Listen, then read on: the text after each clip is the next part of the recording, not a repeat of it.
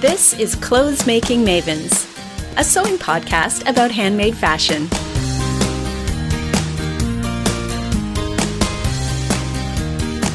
Hey, Helena. Hello, stranger. Hi, it's been so long. How are you? Yes, I'm really good, thanks. And yeah, it has been a while. We did take a bit of an unplanned little hiatus there. Well, sort of planned, sort of not. We just got super busy and we're like, yep, let's put this off for a little while. So maybe no one noticed that we're gone, but we're back. Yes.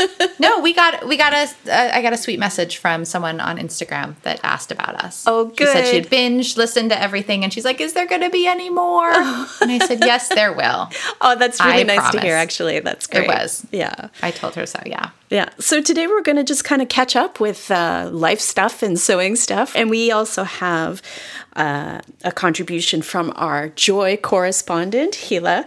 So that's coming up. But I think we'll start with a message that we got from Laura, who lives in Sydney, Australia. And she said that she was kind of inspired by what she heard on our last episode when we chatted with psychic sewer Kathleen. So here's Laura. G'day, Laurie and Helena. This is Laura from Sydney, Australia. Firstly, I just want to say I really enjoy your podcasts. Your guests are really fun and interesting, and your topics are really relevant and really relatable, especially the stash episode. I just listened to episode 33 with the lovely Kathleen, and I just wanted to share with you my feelings about the stash. I've been sewing since I was a young teen, and as I'm now 40, you can imagine I have built up quite a stash, especially in recent times with the ease of buying beautiful fabrics and patterns online. I have fabrics that have been in the collection for over a decade. Lately, I've found the biggest problem is what I've started calling stash paralysis. I get into my sewing space and I can't even bring myself to begin a project because there's just too many options to choose from. Plus, not all my projects work out and I suffer from the syndrome of if I don't start it, it can't go wrong. Hey, maybe that's a topic for a future episode. However, I'm happy to report that your episode has galvanized me a bit. I'm not much of a sewing planner, but I went and spent some time pairing fabrics with patterns and packing them into a big zippy bags so that when I can't decide what to do, I can pull out my box of projects and just start something. And my new mantra for the sewing room is just cut the dang fabric already. Thanks again for your podcast, and I look forward to the next episode. See ya. Well, that was nice to hear from her and hear how she's inspired, because it's great to use a mantra to get inspired or try to find something in the world, because I know that I'm struggling with that right now. Like that was really helpful to hear. I have not been sewing lately, and she reminded me that I need to just cut the fabric for sure. Just cut the dang fabric already. Right. I love it. Yeah. I might use a stronger word in there if it were me, but yeah, no, it's a good one because often we're so paralyzed by that idea. Am I cutting out the right pattern for this fabric? Will I screw it up? It's always better when you just start cutting, and usually it turns out okay. But so you haven't been sewing for a while. I haven't been sewing much for a while either because we've been so busy. So you've made a big change in your life. You've got a new hustle going on. Tell us about that. Yeah, so I just finished life coach training, and I'm a certified life and weight coach now.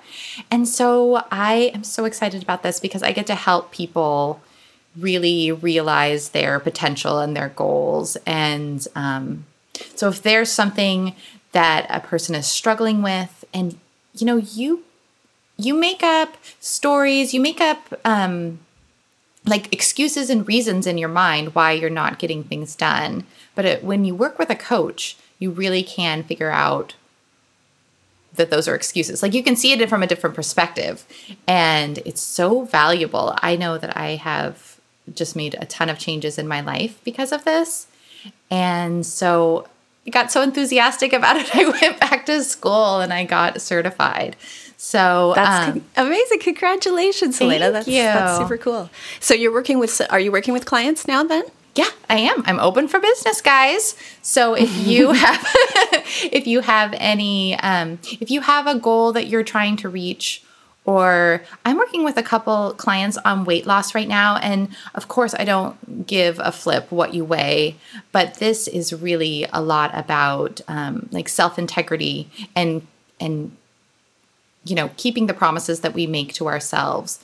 And this is kind of an interesting thing that I found through the journey is that it's really important that we are making these changes out of love for ourselves. And I know that a lot of diets are like restrictive and you're trying to be good or you need to conform. And this way of losing weight or this way of getting healthier is really, really different from all of that because we get to the causes. I'm not going to give you an action plan. I'm not going to be like, okay, this is what you eat. We talk about why you have been. A lot of times when you're overeating, it's not because you love yourself. You know what I mean? So we get into that a lot with my clients, and it is really eye-opening. But weight or exercise or whatever it is, confidence is one that I can work on with you because it's all very similar. It's about the beliefs we have about ourselves and the self-talk that we have and the self-talk, that little voice in your head that says stuff like, oh, you're such an idiot, or yes. Oh, you can never do that, or yeah, we all have that, right? Yeah. So that's what I am doing now. It's really exciting work. So my website isn't quite live, but it will be thesugaraddictcoach.com. I am starting with that I'm creating a program about sugar addicts because I was a sugar addict, and I think that that's really a valuable thing. Like if you can master this one thing, then you can, it's a meta skill that you can use in the rest of your life. And also, I mean, consuming too much sugar affects our health in so many ways, which I really believe because my husband's diabetic and we've done a lot of research and really see that. So that is what I am going to focus on. I'm creating this great program around that, but I also have the skills to help anyone in life coaching. And I have a lot of different clients that have different issues that they're coming to me with right now. So that isn't all I'm going to be doing, but I'm excited about that particular program. You could also be a sewing life coach. So for when we lose our sojo, we can say, Helena, what's going on? And yeah, I guess you and I have both kind of gone through that a little bit lately because, well, you've been busy with that. And I had a few major things going on at work that were taking up all my time. And I sort of forced myself to not sew because sometimes I use sewing as a way to procrastinate from the things that I know are very important and very urgent and have clear deadlines, but I'm like, oh, but I just got this shirt started, so I should keep sewing until it's done. So I forced myself not to sew, which was kind of a drag, but I am proud of what I was able to accomplish at work. One of them being, we were talking about this idea of, self-confidence and self-doubt. And I traveled to Germany for a conference on podcasting. So it was actually a bunch of scholars who study podcasting. So it was kind of esoteric, but, and I proposed a presentation that I was going to give at this conference, and then the conference organizers got back to me and they said, oh, well, that's such a fabulous idea. We want you to give a keynote address. And wow. So my immediate reaction was, oh, no, what have I done? I can't do a keynote address. Like, they're crazy. They don't understand. I'm not.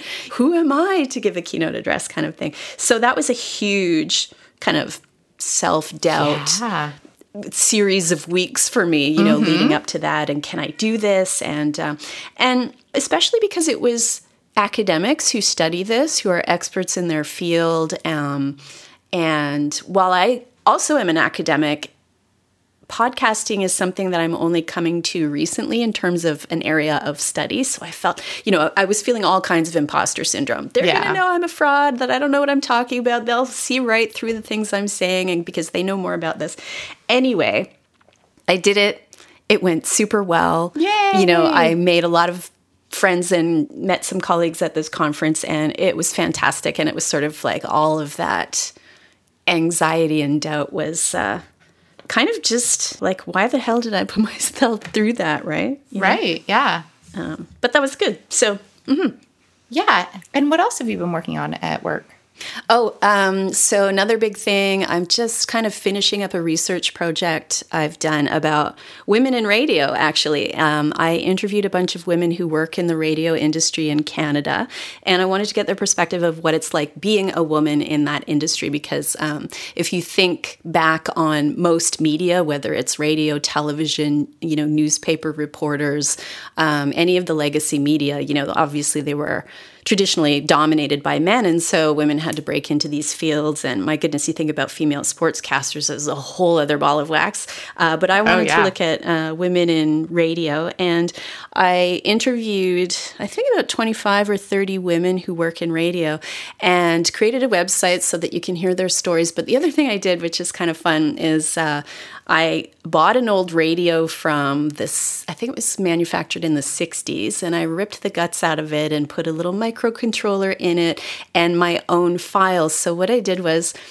each interview I did with a woman, I assigned that woman to a particular frequency on the radio knob. So if you wanted to hear an interview with woman number 4, she is at, 106.5 FM. So you tune to that, and then you can hear her interview, and you can also skip through some of the questions that I asked her in this interactive radio. So that's kind of my fun shtick is, research is one thing, but disseminating it to the world is usually thought of as something that you write an article in a scholarly journal and nobody ever reads it. It sits on a dusty old shelf somewhere. So I kind of like to do these interactive tactile things. I guess that's not a surprise. I mean, I'm a sewer, I'm a knitter, I love tactile things. So I don't like it when things only exist in the digital realm. So yeah, that was another kind of fun thing that I was working on too. Yeah. Where does that live? What's the website, and where does your radio live? The project is called Pass the Mic, Women Finding Space on Air. And so the website, I'll link to it in the show notes, but it's passthemic.fcad.ryerson.ca. That's a lot of dots in there. That's my university's website, but I can link to it if people are interested. Yeah. And where's the radio? Is it at Ryerson? Oh, and the radio is actually just at my university at the moment, but hopefully I'll find some places to exhibit it and travel it around a little bit. Yeah, that would be great to see. I think it's fascinating. I think it's really important to talk about, and I think our listeners are interested in that too. It's valuable research. And you're right, that if we're not reading the peer-reviewed research articles in the periodicals, then we're not going to get this information. So I love that you're bringing it to us this way. Oh, thanks. It's very kind of you to be interested, and very sweet of you to say that. So thanks. But yeah, as a female podcaster.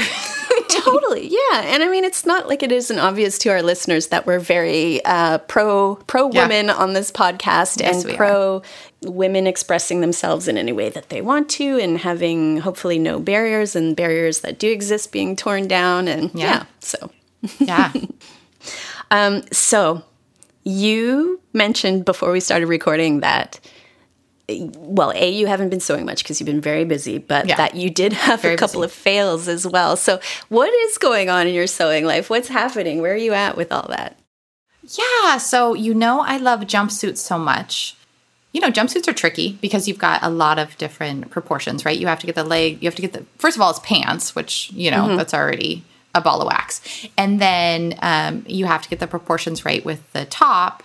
And I think sewing jumpsuits is so valuable for our fitting skills because of all that. But it also makes it just kind of a landmine in it might not go well because you have so many fitting, traps that you can fall into. So I remember to bring it out. It is Simplicity 1142. And I think it's supposed to be made in a knit. I've got it here right now.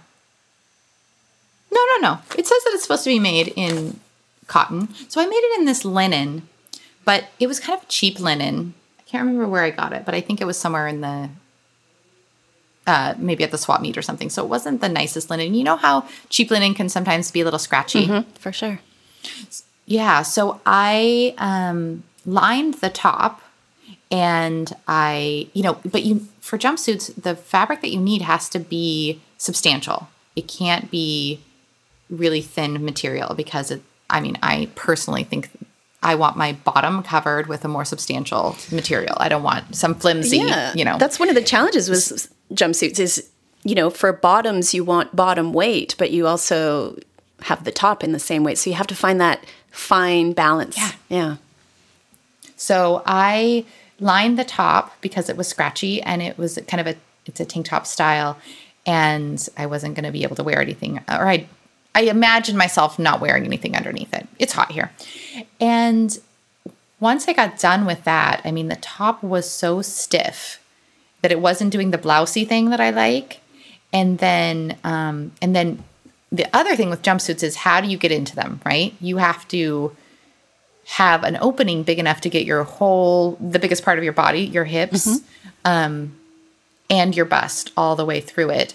And so in this, it's like a crossover back that you can kind of split open, and then the pants are not fitted. So you've got an elastic waist. So no zippers or snaps or anything. Right, which I thought would be, great. Easy peasy. Except that, love those kind of patterns. Yeah, easy peasy. Except that the back won't stay closed. So I wanted like a blousey, like it's not fitted, but it does have the elastic waist. So I wanted the top to be a bit blousey and the bottoms aren't fitted. And when I put that together with so a lot of things went wrong here. With my stiffer fabric on the top, it's not blousing like I wanted it to. And then without a closure in the back, it just separates. Gapes open. Gapes open. And I figured out a way to close the one side of it, but the other side shows. I don't know if I could sew a snap or a button, but then how am I going to get out of the snap or button? This is directly in the back of my back, right? I got to go to the bathroom like 20 times a day.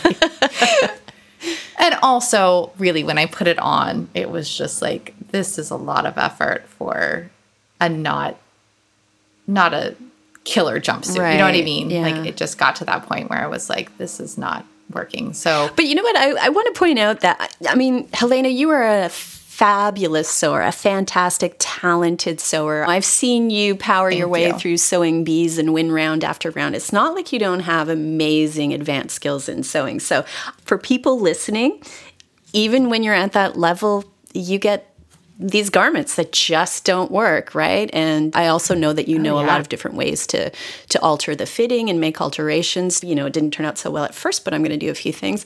And sometimes it still doesn't turn out right. I think this one really helped me learn. This is something that I needed to learn, is just to let it go. I don't know if anyone else has this problem, but it's like, no, I'm going to finish this. I bought this fabric. I have put this many hours into it. It's funny how I'm not like this in other parts of my life, but in sewing, I'm like, no, I'm going to finish this and I'm going to wear it. And I think maybe part of it is the pressure of blogging. So I put all this effort into it and I want to get a blog post out of it. And I still might do a blog post about the fail of it. Yeah, I think that would be really valuable. Yeah. But in the past, I know that I've really pushed through on some projects where I kind of got to the midpoint of it and I thought, I don't know that I'm going to be wearing this very often.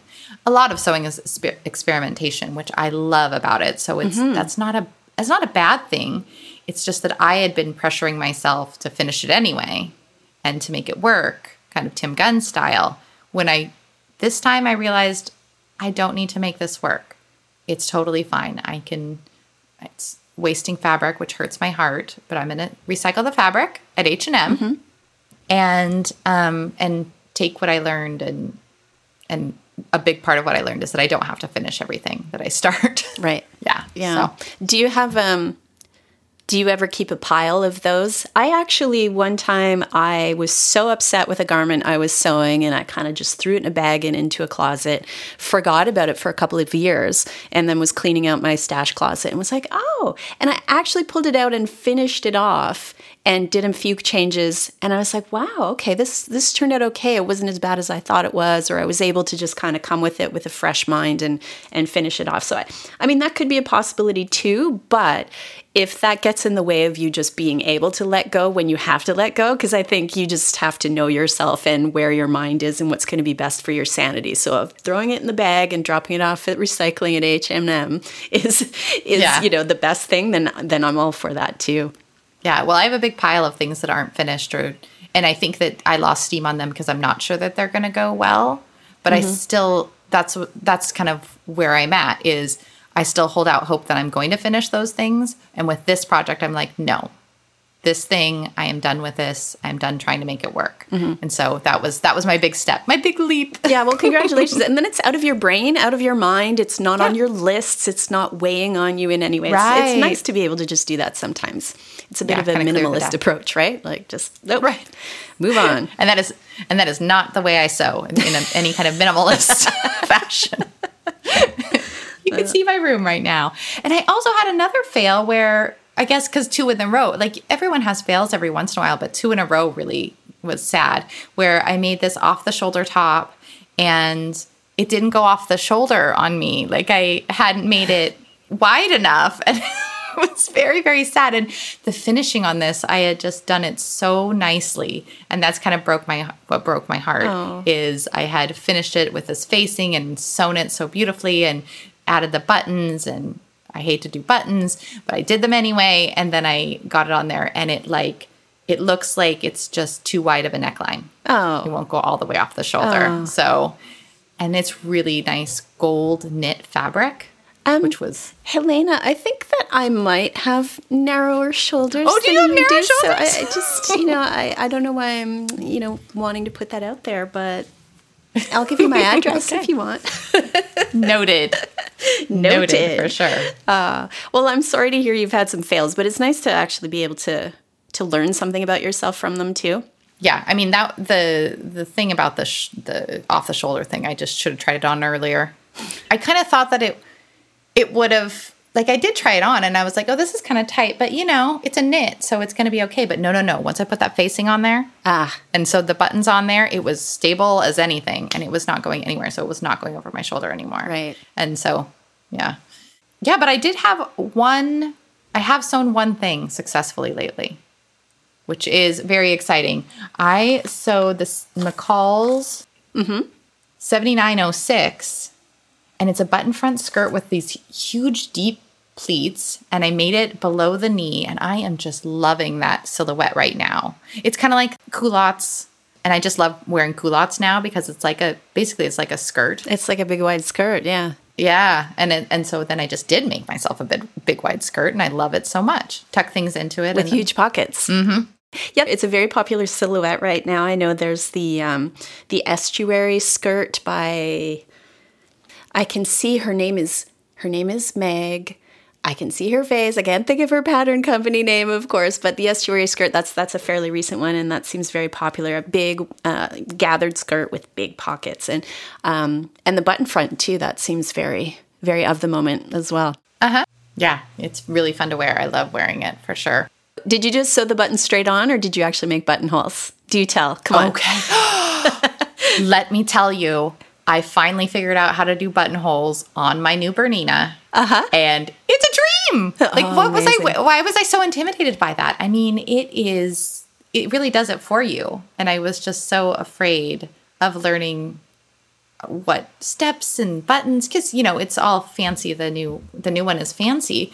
And so it's not, I guess it's just so different from my old one. Like I went from all metal, electronic, or it's called electric, actually. Sorry, not electronic. Right, electric. That's a different thing, right? Yeah. Yeah, it's very. Electric is plug-in, but it's still all very mechanical, right? Yeah. Yep, very mechanical to this newfangled one. And I took a class on it, but my buttonholes didn't work in the class. And I think that really made my confidence shaky, as that I could ever do buttons. If I couldn't do them in the buttonholes, if I couldn't do it in the class, then how could I ever figure this out at home? Which is such a silly thing. Because I did figure it out, and they make it they actually have on the screen a tutorial, like on the sewing machine. There's a tutorial It walks you through it. Amazing. So I don't know where my my problem with that was, because you should see my buttonholes. I'll put a picture in the show notes. I'm very proud of them. Okay, yeah. That whole I want to skirt see all unbuttons. of those working buttonholes down the front of your skirt. Totally. Very proud. But you know what? I think I know where your fear was coming from on that, because so I have 2 sewing machines, 1 serger. So the sewing machine that I use most often is a Singer electric. It's an all metal, like if you drop that on your foot would have to be amputated kind of thing. Yeah. I think it was from about the early 80s. It was my mom's sewing machine, and it is such a workhorse. It will sew anything, and I almost never have any problems with it. I love that machine. And I also have a newer electronic machine. I'm not so keen on it, but the newer one has the automatic buttonholer, so the attachment where you stick the button in, and so it knows exactly how big that button is and how to, and you just dial the electronic dial to whatever shape buttonhole you want, and you hit go, and you just, cross your arms and watch it do it. Yeah. And so when it works, it's great, but that's the caveat, is that there's always seems to be with these automatic buttonholers, like just a situation where, it's worked 6 times in a row and you go to do the 7th button and it just loses its mind and nothing's working anymore. And you've got this rat's nest of thread. And that's the worst, because picking out a tightly sewn little buttonhole is the worst. Yeah, it is. So, I mean, it just seems to be like a ghost in the machine, right? You just kind of never know when those automatic buttonholers will work like a dream or not. Yeah, and I think that's part of it, is I had that problem with I had a brother that I used just for buttonholes for a while, because I didn't like using that machine. I used my old machine for everything except for the buttonholes. And that's exactly how it worked. It was like sometimes it wouldn't work and sometimes it would. Yeah. And I was afraid of the new machine because of the temperamental. Yeah. But it seems that it's good. It seems that I would view on what will make it throw a fit. Yeah. You know what I mean? Okay. Yeah. So that is really important, I think, is if you know where you maybe went wrong. Because I feel like before it was a ghost in the machine. And I didn't know what had gone wrong and how to troubleshoot. And it was just like, hit or miss. Let's pray to the buttonhole gods. Yeah. You know what else I feel about is bowling. I don't know if you ever bowl, but sometimes me and my friends go bowling, and I'll whip that ball down the lane and get a strike, and I'll just be on fire. And then the next time I go, I'm guttering it every time. And I have no idea what I'm doing differently at all. So that's a similar bowling and buttonholing. That is funny. Yeah, totally. Yeah. They're totally parallel. So what have you been sewing lately? Well, if you recall, many episodes ago, we met Melanie from Following the Thread, and she was just starting out with this idea of the literary sewing circle. So we have, and I say we, it's kind of open to everyone because this happens online. Melanie will just announce a new book and say, this is what we're reading. And then Melanie, who is a librarian, a professional librarian, is just an amazing leader of these read-alongs and sew-alongs. So we read the book, we discuss the book, we get inspired by the book in terms of fabric or garments and sew something. And so I sewed. I'll explain a little more about the literary sewing circle in a minute, but the thing that I sewed was a new pattern by Jalie. I know we're talking about Jalie a lot here. I'm a huge fan, a Canadian company from Quebec, and I just love their drafting, and they make fairly simple designs, but there's always a little something, a little extra detail that makes it super cool. So the Rachel, it's a top and a dress, and it's no different. Amazing drafting. It's basically a fairly fitted knit top or dress that has a built-in sash around the front of the waist. So you can do either sort of a sewn-in sash, so it looks almost like there's a belt there, but there's no extra little bits like belt ends hanging down. That's the version I made. Or you can do it with actual ties that go around the whole waist, or just tie in the front. And it's got a cut-on cap sleeve option or a long sleeve option. And It's a banger. Oh my goodness. It's such a great pattern. And I'm sure listeners have seen people making it on Instagram and on blogs and whatever. And it's really flattering. It's such a cute design and super, super easy, like 2 pattern pieces, the front and the back. The front is just an unusual shape in that you have to kind of gather this sash thing together and then sew it into the side edge. But it's wonderful. I'm just over the moon about that pattern. So we'll link up to it in the show notes. Yeah. So it has a little waist definition. Is that what that sash does?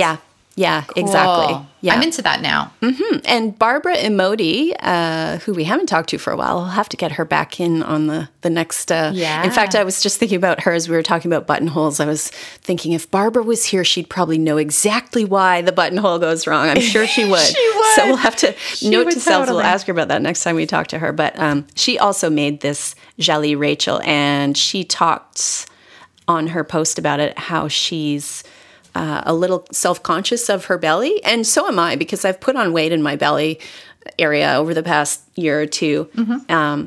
And so she said she didn't think she would like this pattern at first because there is a sash in the belly and that she feels like any ties or extra things around the belly just draws attention to it. But in this case, it does the opposite. I felt like $1 million wearing this thing. And yeah. Good.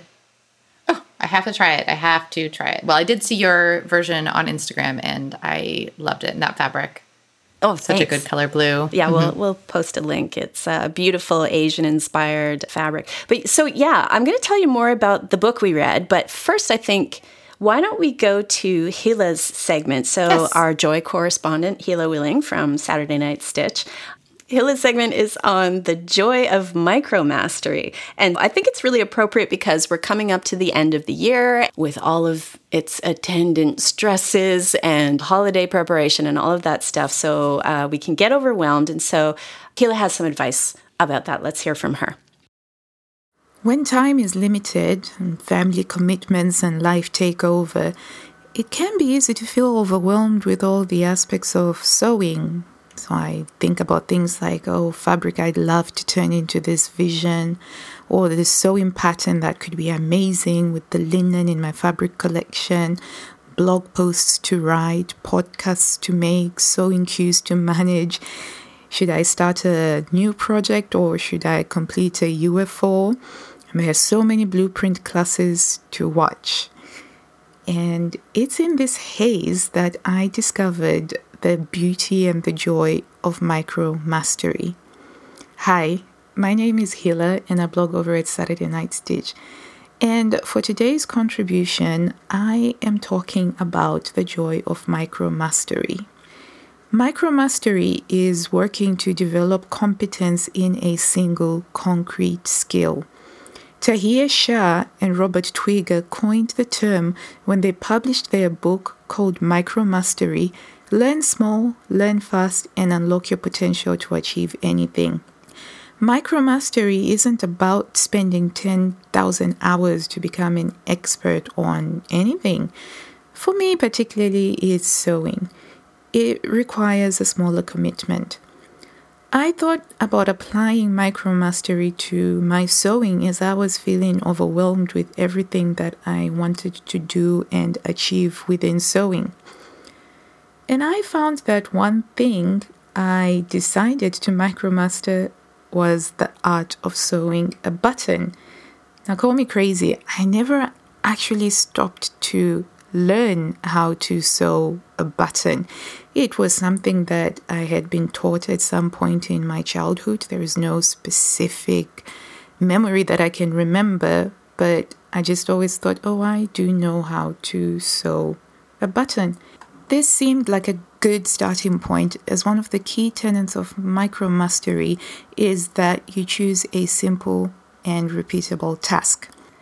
Sewing a button with the care and precision as prescribed by Claire Schaefer in her Couture Sewing Skills book made me feel accomplished. Being absorbed in that made me feel very calm. Which brings us to the work of celebrated psychologist Mihai Csikszentmihalyi, who called this a flow state. A flow state is a mode in which people are so involved in an activity that nothing else seems to matter. And flow is the way that many of us played as children, effortlessly mindful and engaged.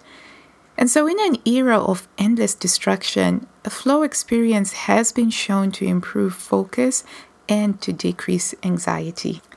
Lately, when I have been sewing my buttons according to Claire Schaefer, using a single weight, waxed thread, and making a waist knot, bringing the needle out of the button location and taking several tiny stitches in place to secure the thread so that you can strengthen the base for the button, I have been experiencing an incredible amount of satisfaction and joy at being able to do this one single task completely to the best of my ability. Initially, it did take longer. There were plenty of mistakes, but I have been getting better at it. And I like that I can only commit a small amount of time to it, and it's a very small and finite task that I can do, which fits in with my busy lifestyle at the moment. And so that's the joy of micromastery. And I think it's definitely one of those things that you can apply to just about anything in life. But when you apply it to sewing, there is a plethora of things that you could do. You could focus on your hand sewing. You could focus on making your collars or your buttonholes, or even just getting to understand your sewing machine better. Thank you so much for listening, and I'll pass you back to Lori and Helena. Bye. Thanks, Hila. So that was so inspiring to me, especially with, like I said, my big dry spell and my fails. I thought that focusing on just sewing a button is really inspiring. Like it might be a really great way for me to dip my toe back into sewing and feel some mastery again, after having those fails. What do you think? Oh, yeah. I love the idea of the tiny little task that you can... It's a form of mindfulness. Yes. You've heard of mindfulness and this idea that we try to live in the moment and not get, overwhelmed by what we should be doing and all the extra things and what's going to happen in the future. And so just focusing on a tiny little thing like sewing a button or sewing one stitch perfectly, I can see where that can become very calming. Mm-hmm. And it's funny because my nephew asked me to sew a button onto his shirt. He's like, "Oh, Lori, I need to repair," and it was a button. And I sort of looked at him like, "Dude, it's a button. Like, you don't need to know." Yeah. Here's the needle, figure it out. Mm-hmm. But it's interesting how she mentions in there that she never really thought about, well, how do you sew a button properly? And there actually is. You're supposed to have some space between the button and the fabric. So some people will sew it on with. I've never thought about it either. Yeah, so I've never thought about it. There's a mastery to sewing an actual button on, and it's nice to look at it that way, which just fits in really nicely with the Literary Sewing Circle. Yes. Because the book that we read for this last round was called A Tale for the Time Being by Ruth Ozeki. Mm-hmm. And it's about, there's basically two main characters. One is a teenager in Japan named Nao, and a writer in Western Canada in British Columbia. She lives in a remote island off the coast of British Columbia, and her name is Ruth, which is the same name as the actual author. So there's definitely some autobiographical features there. And she's a writer. And Ruth, when she goes down to the beach one day, finds a package that's washed up. The trajectory of the currents in the Pacific go from Japan to the coast of BC, and that, which was a big problem after the nuclear meltdown in Japan a few years ago, right? Because there was lots of radiation kind of coming across. And so lots of detritus also was washing up on the west coasts from Japan. So anyway, in the story, she finds a package, and it's Nao's diary. So it's this Japanese teenager's diary, and she has a suicidal father, and she's getting horribly bullied at school. And she ends up going to spend time with her great-grandmother, who is a Buddhist priest. So she goes to a temple in the countryside in Japan and learns a bit about Buddhism, and kind of helps her take control of her life. And so it was a wonderful book to read. I highly recommend it. I ended up sewing the Rachel top with an Asian-style jersey print. It had koi fish and chrysanthemums. And, I'm a sucker for anything that looks Japanese or Chinese. You didn't need a book. I know. You did not need a book for an excuse. Yes, but thank you to Melanie for proposing this book, because I'm like, yes, I'm going to sew something that looks like it could be Japanese. So one of the things that Melanie does really well with this literary sewing circle is she writes a lot of posts that get us to think about and discuss the book. And she wrote a post about the author, who is herself, so Ruth Ozeki is also a Buddhist priest. Oh. And yeah, so she talks about sewing, the relationship of sewing in Buddhism. There is a garment called the rakusu, which it's not really a garment. It's more like a bib worn around the neck. And it's something that people who want to become Buddhist priests need to hand sew as part of they've sew it in preparation for getting their precepts, their Buddhist precepts. And so I actually just want to read you a little quick thing about sewing this garment. Oh, goody. Yeah, and we can post a link to this as well. So this is one of the very first Zen Buddhist sewing teachers, Tomo Katagiri, talking about the importance of sewing practice. And I think, okay, so if you're wondering, oh my gosh, what is she going on about Buddhism here for? But I think this applies to all of us as sewists, and especially to this micro-mastery thing. So she says, through sewing, you learn a lot about the Dharma, Buddha's teaching. It's not just sewing.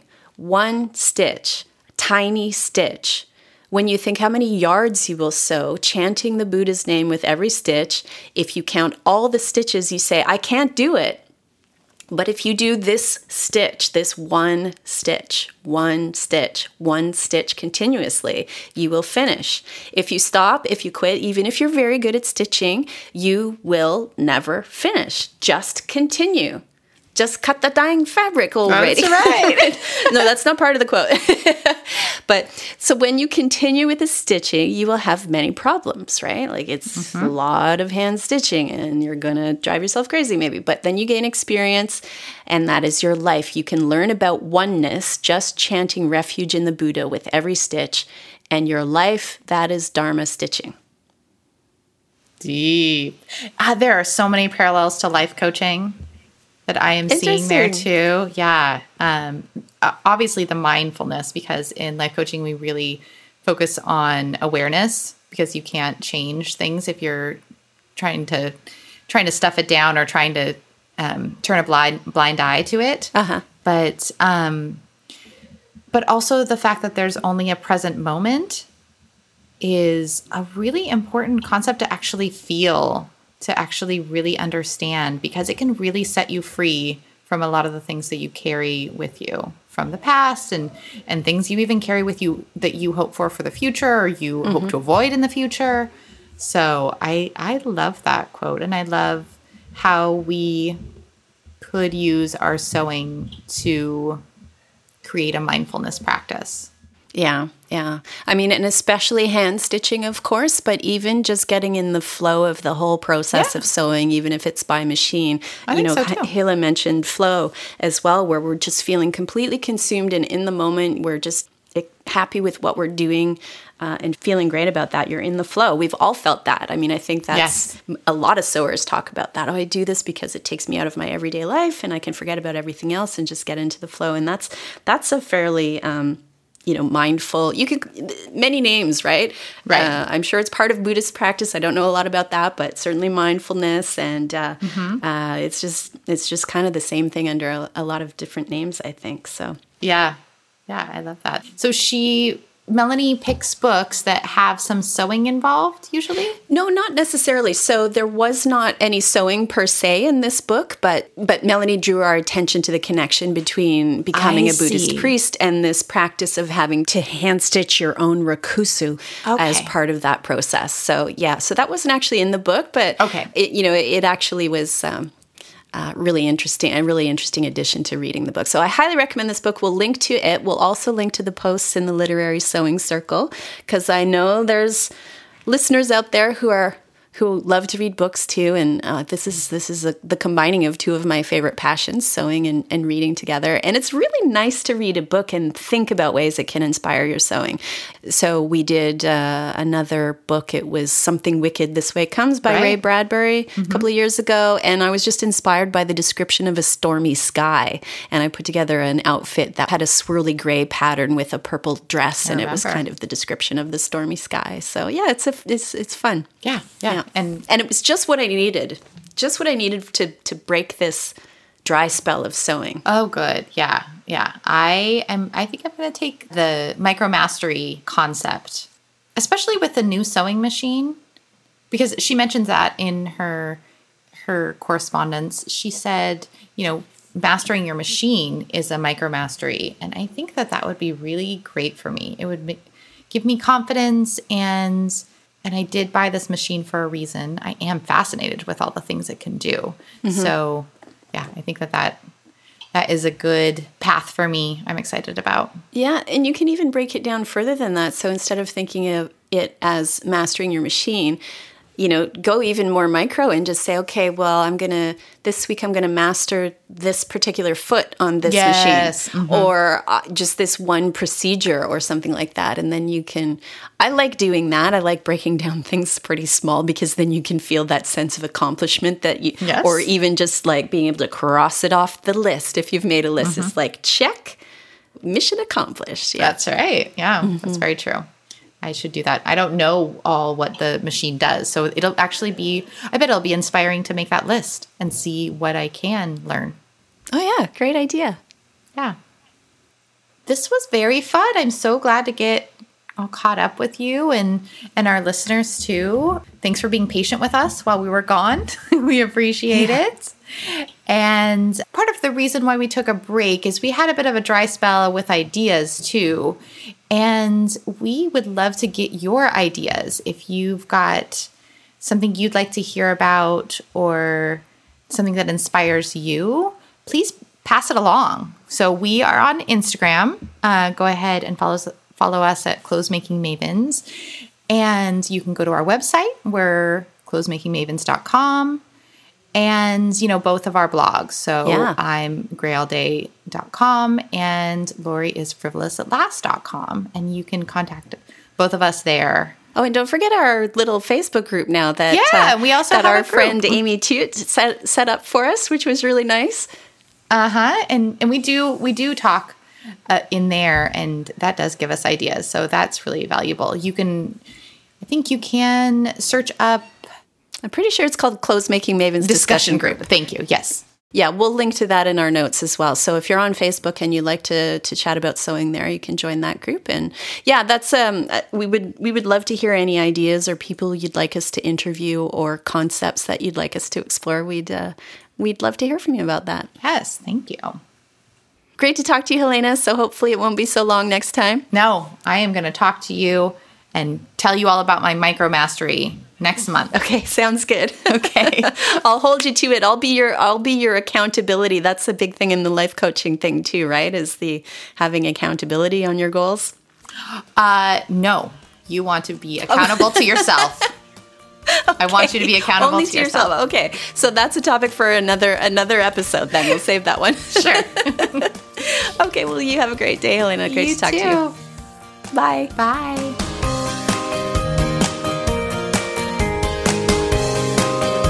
Thanks for listening to this episode of the Clothes Making Mavens podcast.